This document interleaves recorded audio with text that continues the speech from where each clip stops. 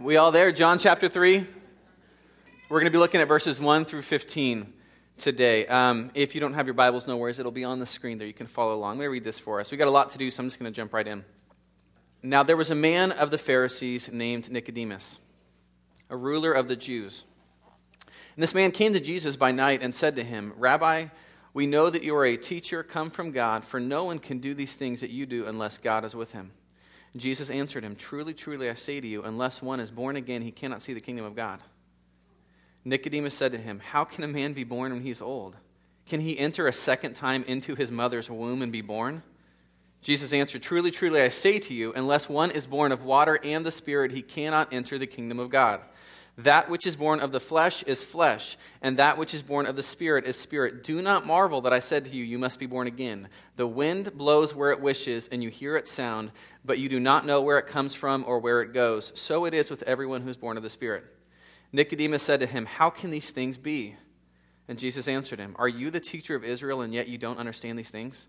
Truly, truly, I say to you, we speak of what we know and bear witness to what we have seen, but you do not receive our testimony. If I have told you earthly things and you do not believe, how can you believe if I tell you heavenly things?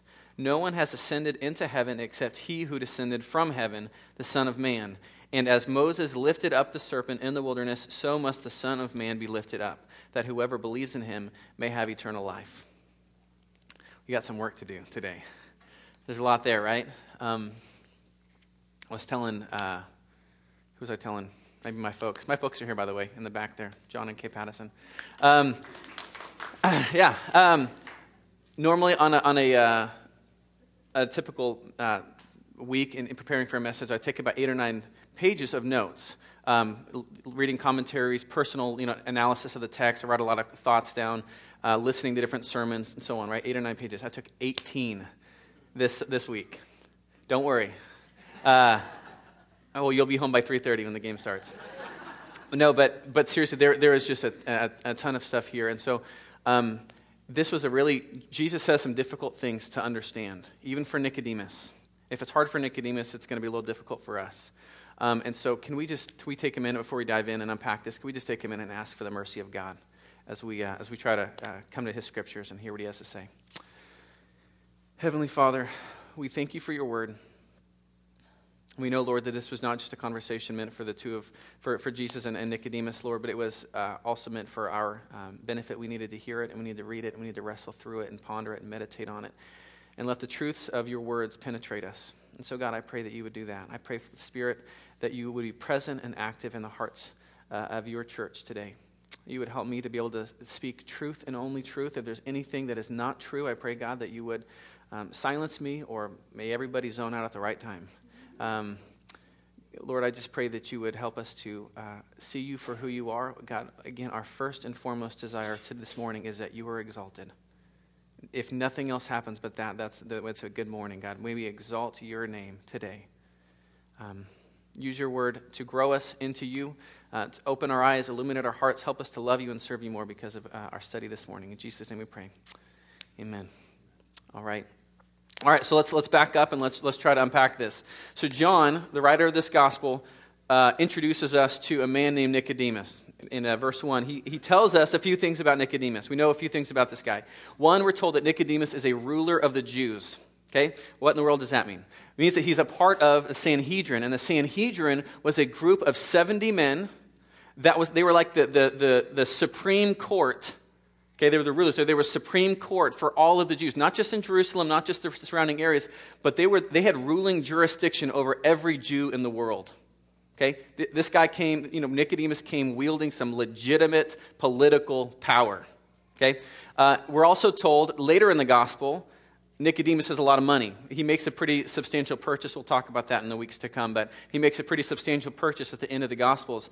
And so we know that has some money to his name. Okay, so he's got political power, he's got wealth. We're told something else here in the beginning of John 3. We're told that he is a Pharisee, and that means, again, he is a member of the religious elite. If you're not familiar with the Pharisees, there were never more than 6,000 Pharisees at a time. Again, these were the religious elite of the Jews. Never more than 6,000 of them at a time, and these 6,000 Jewish men made a covenant in front of others, made a covenant in the presence of witnesses, that they were going to dedicate their life to obeying the Ten Commandments to the letter. And this is something they took very, very seriously. Let me give you a little glimpse of just how passionately committed they were to obeying God's law.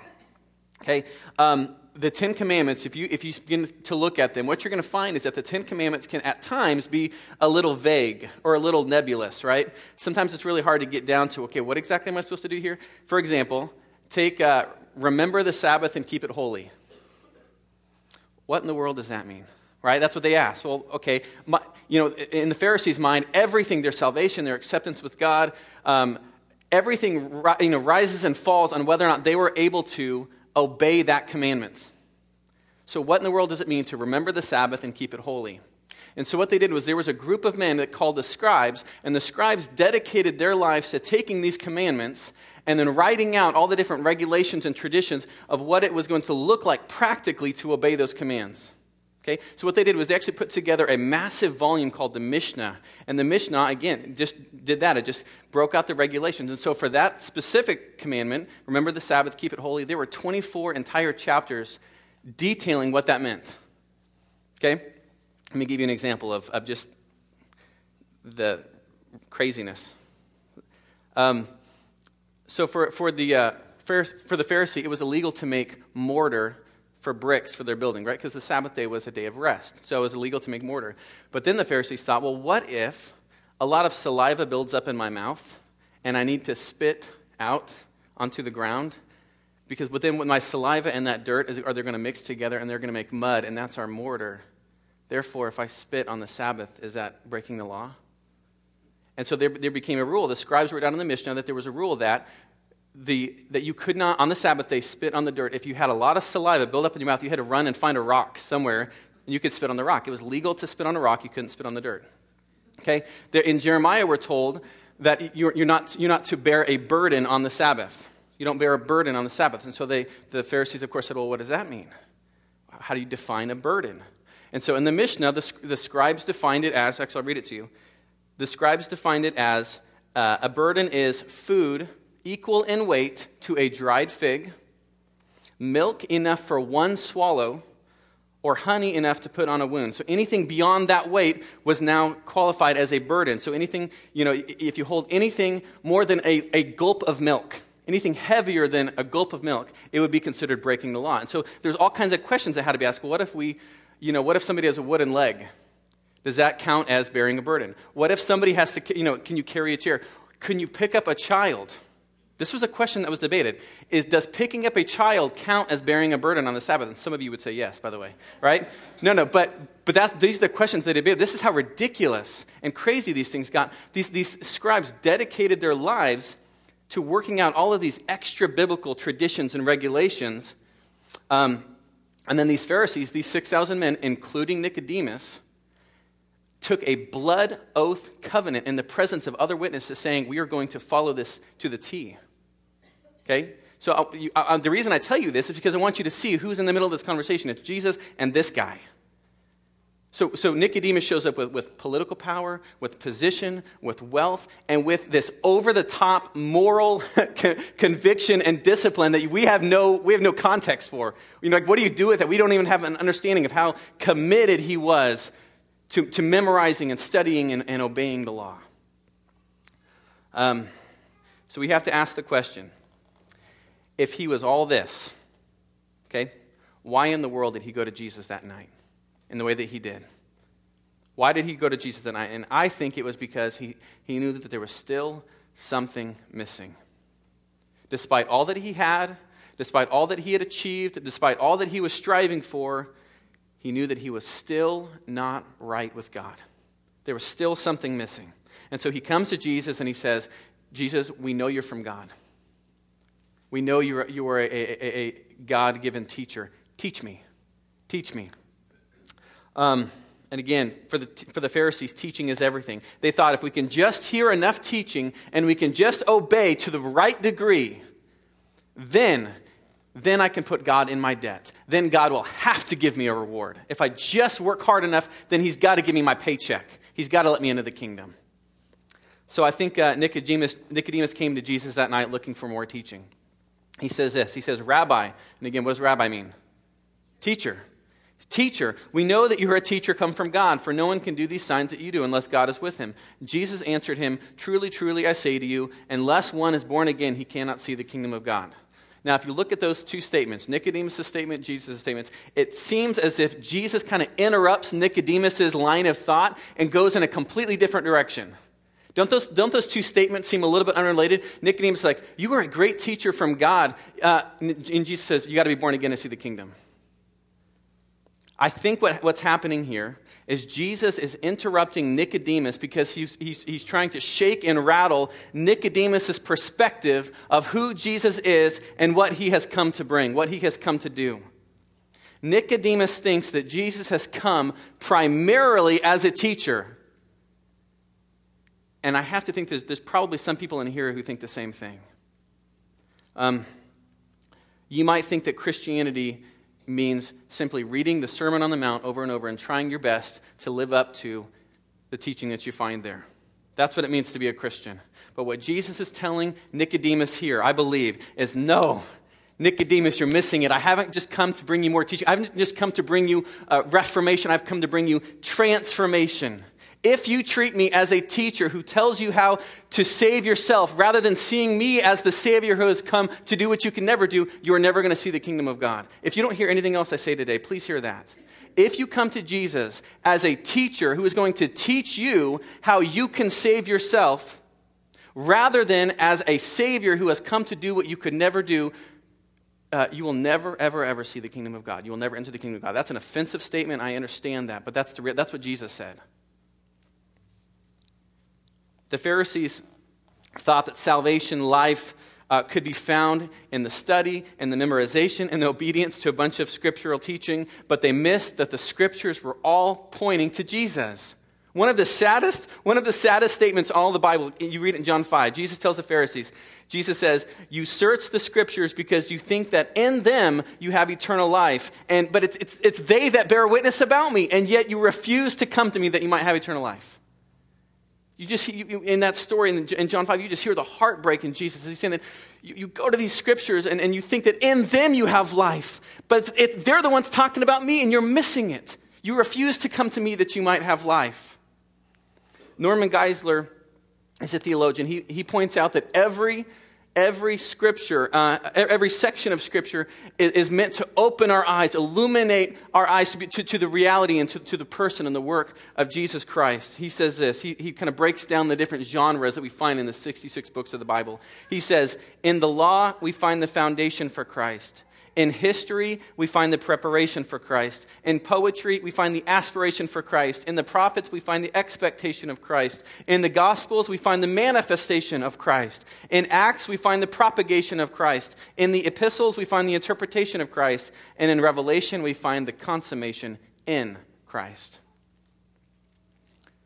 Jesus is interrupting Nicodemus and saying, I have not come to give you more scripture. I have come as the fulfillment of the scriptures. I've not come to bring you more scriptures. I've come to fulfill the scriptures.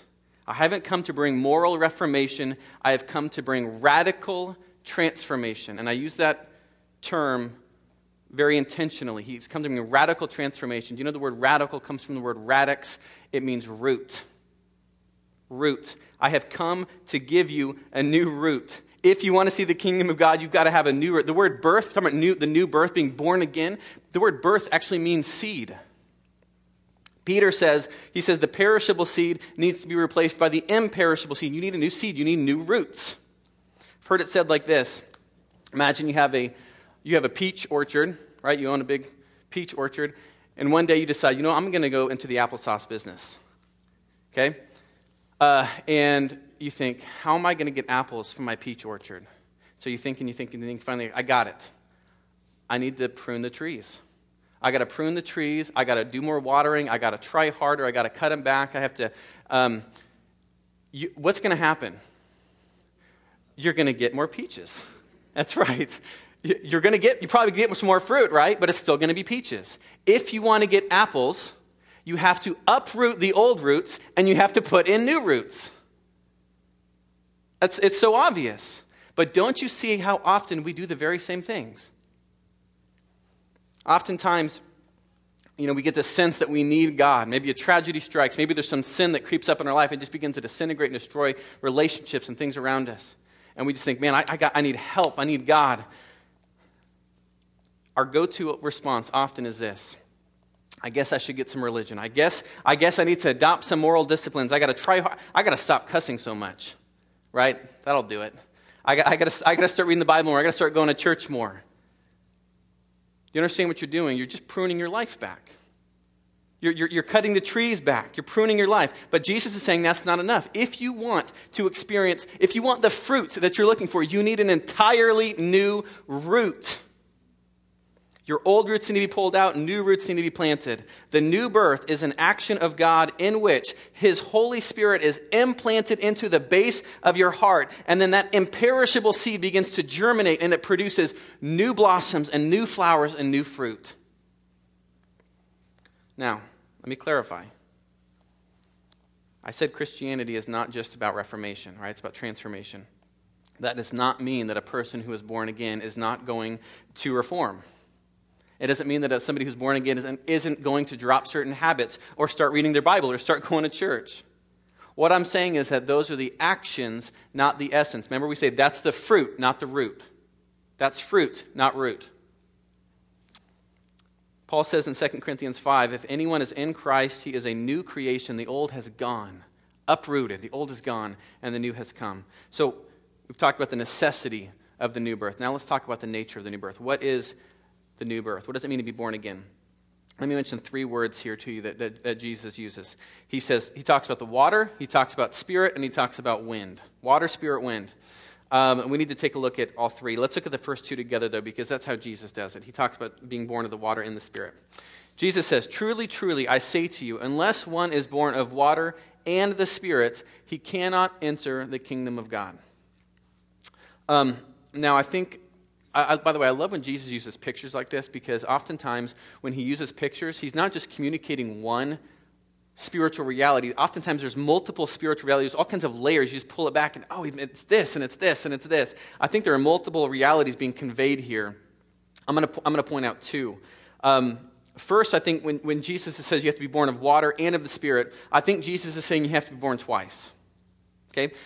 I think the water relates to the physical, the Spirit relates to the spiritual. When Jessica was pregnant with our firstborn, Israel, about a week before our due date, 5.5 years ago, about a week before our due date, something happened, and Jessica knew that we had to go to the hospital, and that time was of the essence. What was that? What happened? Her water broke, right? Her water broke. I think on some level, what Jesus is saying is that that being born of water is referring to the physical birth. Jesus says it's not enough to enter into, being born, the physical birth, being flesh, giving birth to flesh, it's not enough to be able to enter into the kingdom of God. You also have to be born of the Spirit. Jesus says right after this, flesh can give birth to flesh, but Spirit has to give birth to spirit.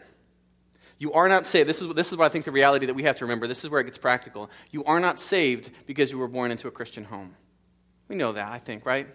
You were not saved because you were born in America. You were not saved because you were born to Christian parents. Becoming a Christian is not a matter of genetics. Again, I think most of us get that. The problem is, oftentimes we don't live like that.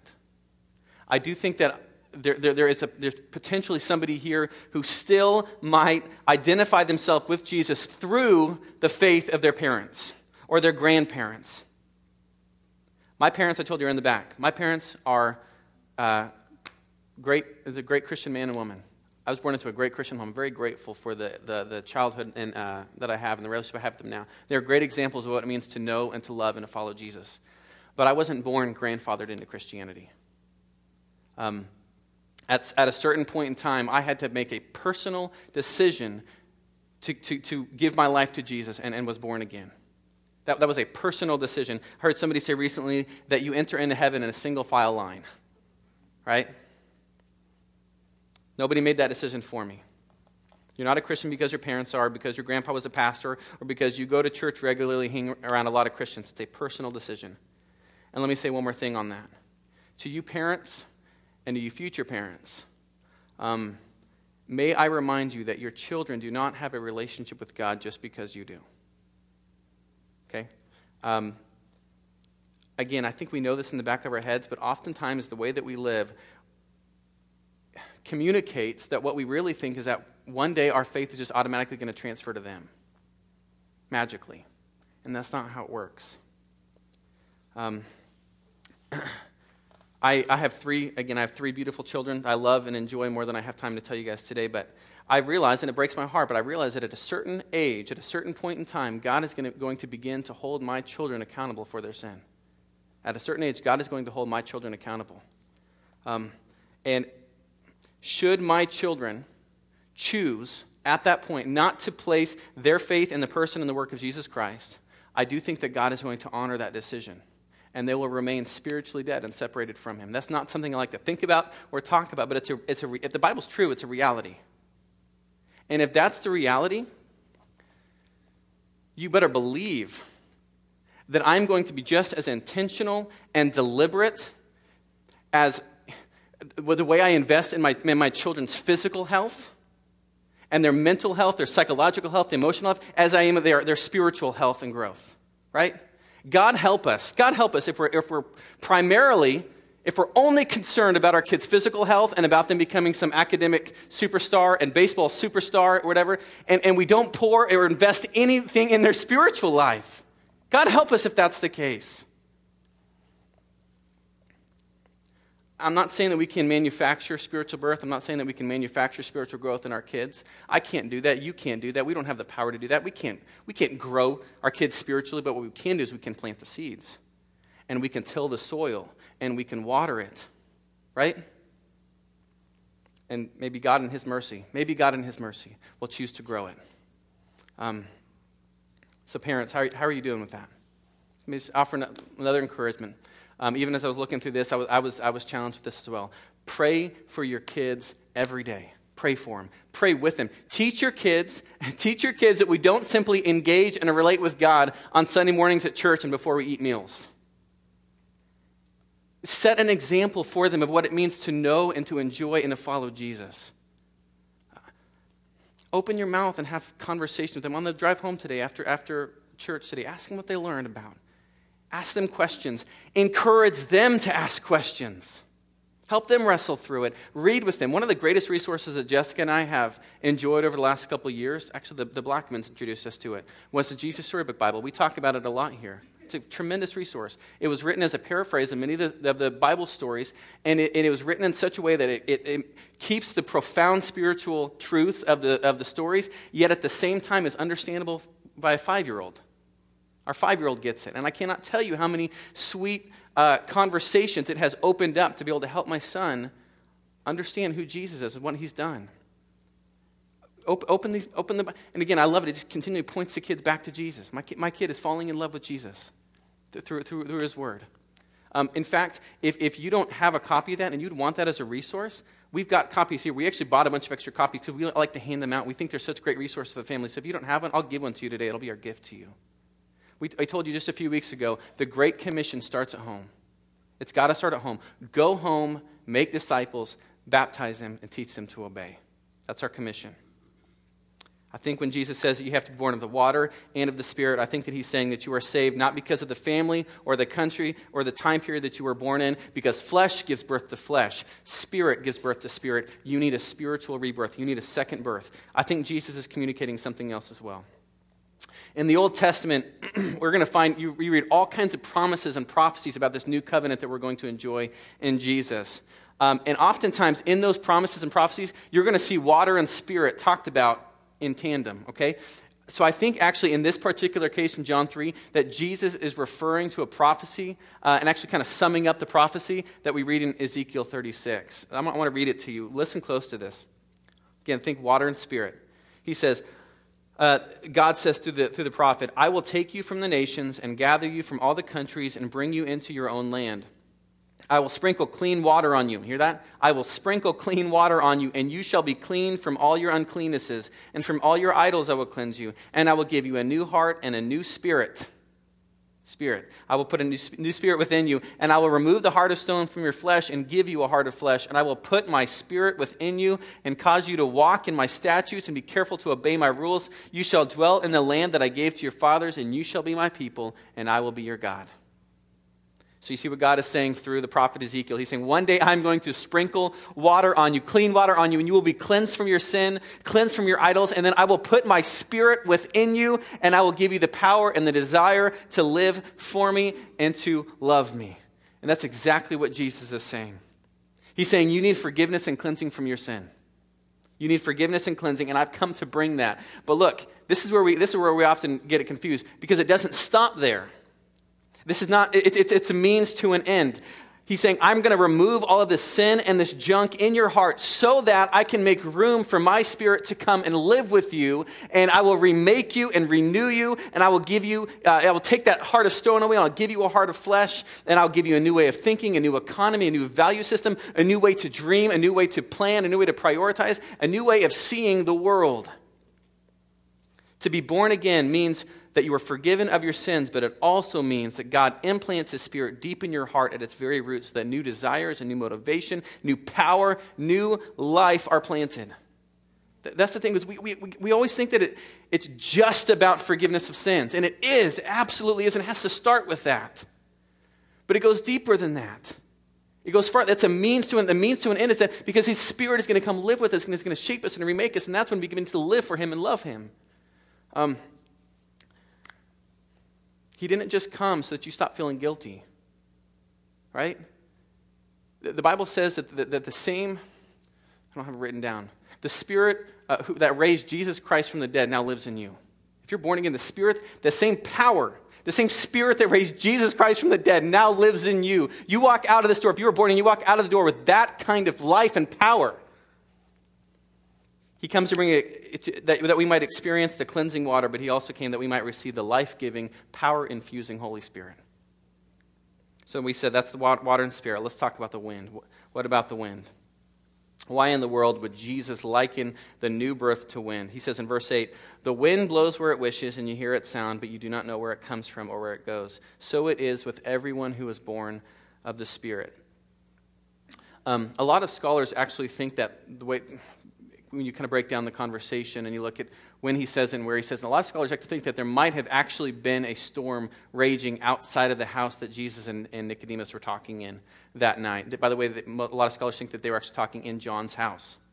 But it would be like if they're having this conversation and all of a sudden you kind of hear this howling wind and Jesus stops and listens and he says, Nicodemus, the new birth, it's like that wind out there. It's like that wind. You can't see it. Can't see it. You can't create it. It blows where it wants. It blows where it wants, when it wants. You hear it sound. You see what it has the ability to do, but you cannot control it. That's what it's like to be born of the Spirit. And by the way, you got to love Nicodemus as a stand-in for us here because he's so honest. He's like, wait, what? What are you talking? What in the world does that mean? How can that be, is what he says. I think this is what Jesus meant. By comparing the second birth to the wind, he's saying that the new birth is not of the visible, but it's of the invisible world.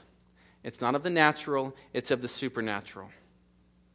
This is not something that you have power over. It's not something you can control. It's not something that you can manipulate. It's like this. I know I'm mixing metaphors here, but so does Jesus, and so I got to bounce around. So bear with the mixing of the metaphors here, but it's like the physical birth. Again, my mom's here. She can vouch for me on this one. I didn't talk my parents into giving birth to me. All right? No child ever decided to get born.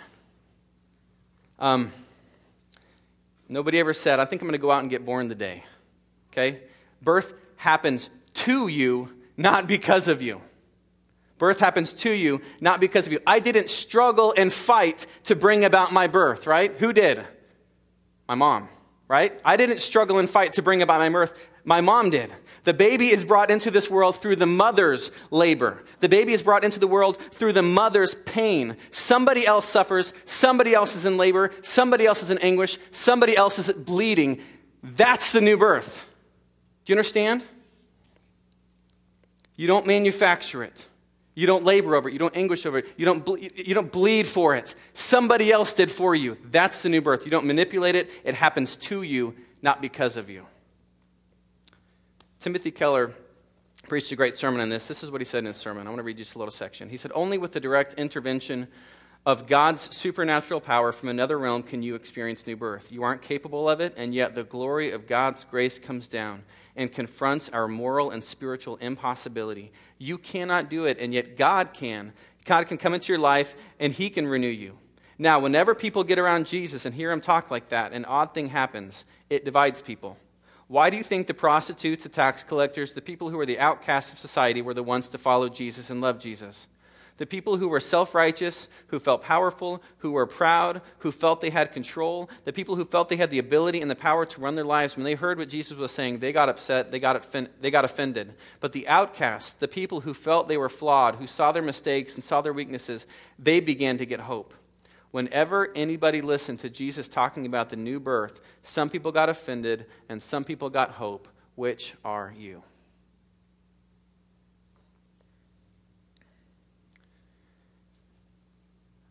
The teaching of the new birth that Jesus gives here, it leaves no room for pride or for despair. No room for pride or for despair. If you were sitting here today, you walked in here, and you're like, man, I wish this guy would hurry up. I get it, but you know what? I'm a good person. God's going to accept me. I'm not buying all of this. I'm a good person. I'm a lot better than a lot of people I know. I'm a good person. God's going to see that. He'll accept me the way I am. You don't hold a candle to Nicodemus. You don't even come close to who Nicodemus was and what he accomplished. And Jesus looked at Nicodemus and said, nope. All that you have accomplished, all that you are, they are filthy rags compared to the righteous requirements of a holy God. And if you think any different, I'm sorry, this is offensive. If you think any different, then you have too low a view of the holiness of God. And you have too high a view of yourself, frankly. Jesus tells him you have to start over. Everything that you've worked for, you got to start over. You need a complete spiritual overhaul. The teaching of the new birth destroys self-righteousness, destroys self-dependence. It humbles you into the ground. And yet, on the flip side, perhaps you're here and you're hearing me talk about entering the kingdom and being born as a child of God, and we've just sang about it a lot. We're going to sing about it some more. And you think in your heart of hearts, maybe for everybody else, but not for me, because you don't know what I've done. You don't know my past. You don't know my record. You don't know the wake of destruction I have left behind. You don't know the secret life I'm leading today. I can't be accepted. I can't see the kingdom of God. You're not listening. You're not listening. Hear what Jesus is saying. He's saying, you're not behind. You are not farther away from God than the most disciplined and accomplished person, the most squeaky clean person that you're going to want to meet. You're not farther away. You know closer, but you're also no farther away. When it comes to God, when it comes to the new birth, it's not about what we have done or what we haven't done. It's about what He does. Everybody on the planet starts from scratch. Everybody starts over. Everything is started with a complete spiritual overhaul, and it's all about what Jesus has done. To find cleansing and new life is a work not of the visible, it's of the invisible world. It's not something that you can conjure up, it's a work of the supernatural. But there's one more truth here when we talk about the wind that I'm just going to mention real briefly. I want you to see the verbiage that Jesus uses here. He's talking about water, he's talking about wind. You see the visual image that he is creating. He's painting this picture. If you look at it, he's painting the picture of a hurricane, a big, massive windstorm. Wild, messy, powerful storm. Jess and I have actually been through a hurricane. We used to live in South Florida. About a year after we moved there, there was a hurricane that came through. And I remember we sat huddled up in our apartment, and we weathered the storm, and we were kind of excited, because right, this is the first time experiencing it. And so we would go out, and every once in a while we'd look out the window, and we'd see, because we wanted to see what a hurricane looks like. Guess what? You can't see the wind. But we saw a whole lot of evidence of the wind. After the hurricane was done, we walked down our stairs and onto the little parking lot there. We had not seen the wind, but we saw a whole lot of evidence. We saw there was this massive palm tree that had been uprooted and was laying down just flat, okay, that had to get removed. There was branches that had fallen off and fallen on cars. There was stuff everywhere, okay. We didn't see the wind, but there's a whole lot of evidence of the wind. What if I were to have come up here when I first started the message today and I were to have told you guys, man, it's really windy in this room today? Wouldn't everybody be like, what is this guy talking about? Right? This guy's crazy. There's no wind in here. And I would have said, well, how do you know? The wind is invisible. you would have said, Philip, my hair would be blowing. Your papers would be flying everywhere. There would be evidence. Music stands would be flying around. If there were gusts of wind in this room, we would see evidence of the gusts of the wind. So with that in mind, right, we agree there? We agree? Okay. If that's the case, think about what Jesus is saying here. If the Spirit of God is regenerating your soul, there will be visible evidence. The wind will be blowing in your life. If the new birth is like wind, there will be evidence of the wind. Some of you in here have been going to church and calling yourself a Christian for years, but if you're really honest, and I know why we're at church, why would it be honest? If you're really honest, there is no evidence of God's hurricane force wind in your life.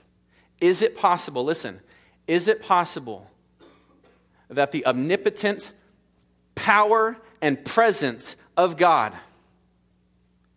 could be in your life, could be in your soul, and not blow some things around? Again, we say this all the time, that the definition of a Christian, the biblical definition of a Christian, is someone in whom God has made his dwelling. And if God has made his dwelling, there will be some things shaken up. There will be some things blown around, rattled around. There will be some things transformed. The question we have to ask is this: how do I know if I truly have the Spirit of God living in me? So has anything been blown around? Has anything been moved or uprooted, transformed, demolished, destroyed? Has anything been built up in its place? Let's get real bottom line. Again, I'm mixing metaphors here. How do I know if the perishable seed has been uprooted and the imperishable seed has been planted? It's very simple. What are the signs of life? How do you know if something is alive? Anybody? There's growth, right? If it's alive, it's going to grow. My 5-year-old is about 45 pounds, 3 foot something, 9, 10, something like that. Okay? That's fine. He's 5.5 years old.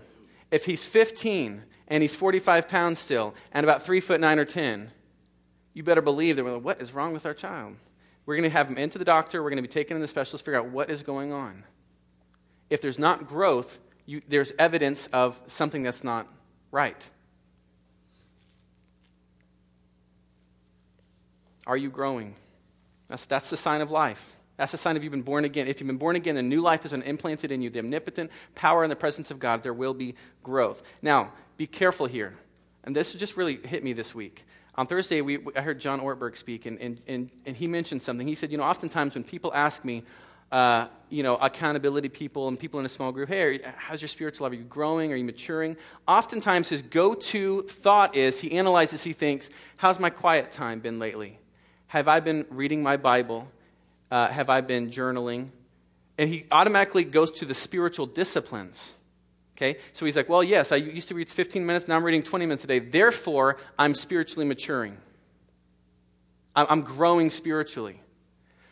But he pointed out that that's not, Bible reading is not, Bible reading, that's a means to an end. That's so that you can grow. That isn't growth. That's so that you can grow. What are the fruits of the Spirit?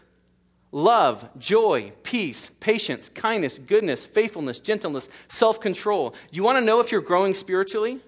Again, reading your Bible, that's great, but that's training for godliness. Reading the Bible is not godliness. That's training for godliness. You want to know if you're growing? Are you growing as a loving person? Are you growing in patience? Are you experiencing more peace today than you were a year ago? That's how you know if you've grown. You follow me? Are you becoming more honest? Are you becoming more faithful? Are you becoming more good? Are you becoming more quick to repent of your sins? That's how you know if you're growing. It's the fruits of the Spirit. You get new roots. The fruit of the Holy Spirit begins to grow, and you become a brand new, radically transformed person. The old has gone, the new has come. There's an old story about Augustine that illustrates this so well. I love this. I've heard this a few times from different preachers, but before Augustine was converted, Augustine was a philosopher, before he was converted to Christianity, we're told that, I'm looking to see if there are any little ears in here. I'll say it like this. He had a very passionate life, okay? He led a very passionate life with many different people, all right? Pre-conversion. And then he finds Christ. I mean, he experienced this new birth. He's born again, and he's radically transformed into a new person. So years later, after his conversion, he goes back into this town that he hadn't been to in years, even before he was a Christian. And as he's walking through the town, he comes across a woman who recognizes him from his days where he had a pretty scandalous relationship with her. Okay, you follow me? And he comes across her, and she comes running up, very excited to see him, all excited, kind of flirty with him, kind of like back in the day. And there's just something, Augustine's kind, he's polite, he's warm, but there's something different about him. There's just something she can't really put her finger on. She's trying to figure out what's going on here. So, they exchange a few words, and then he says goodbye, and he goes on his way. And she's kind of left bewildered, and then she thinks, oh, he didn't recognize me. It's been years. He thought of somebody else. And so she calls out to him, and she says, Augustine, it's me. It's me.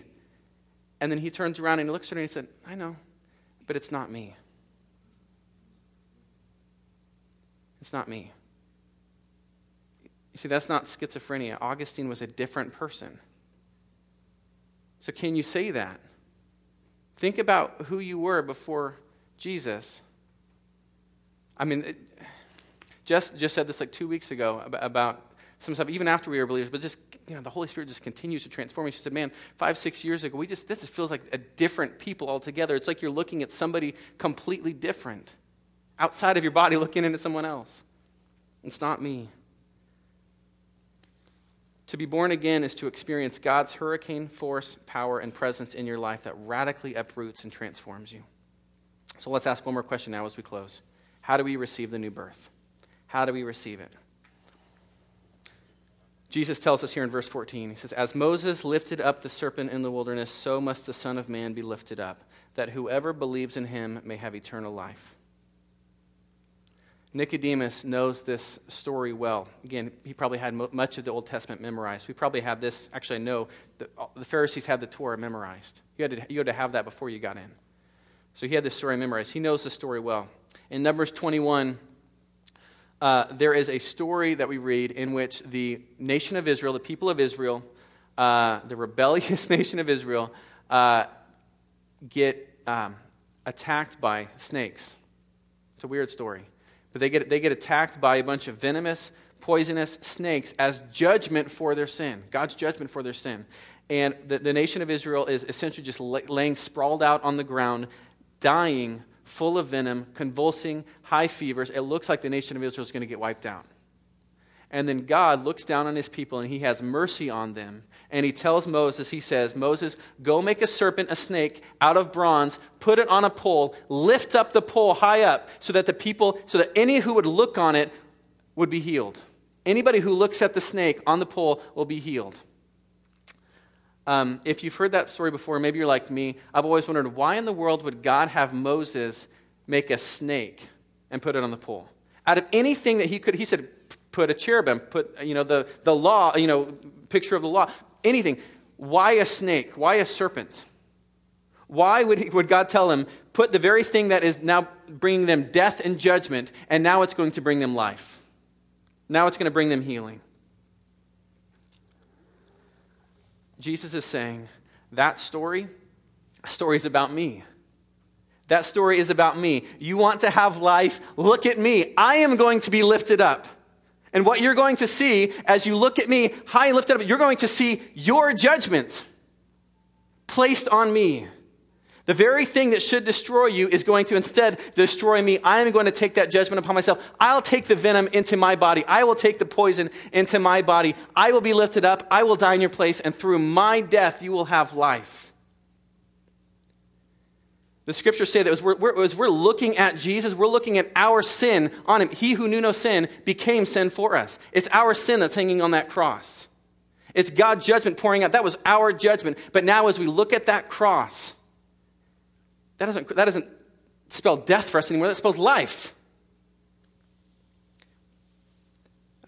1 Peter 1 says, in his great mercy, he has given us new birth into a living hope through the resurrection of Jesus Christ from the dead, and into an inheritance that can never perish or spoil or fade. We receive the new birth through the death and the resurrection of Jesus. Now, and if I haven't drilled this into your head enough today, I'm going to read you just one more scripture as we close. Just one more.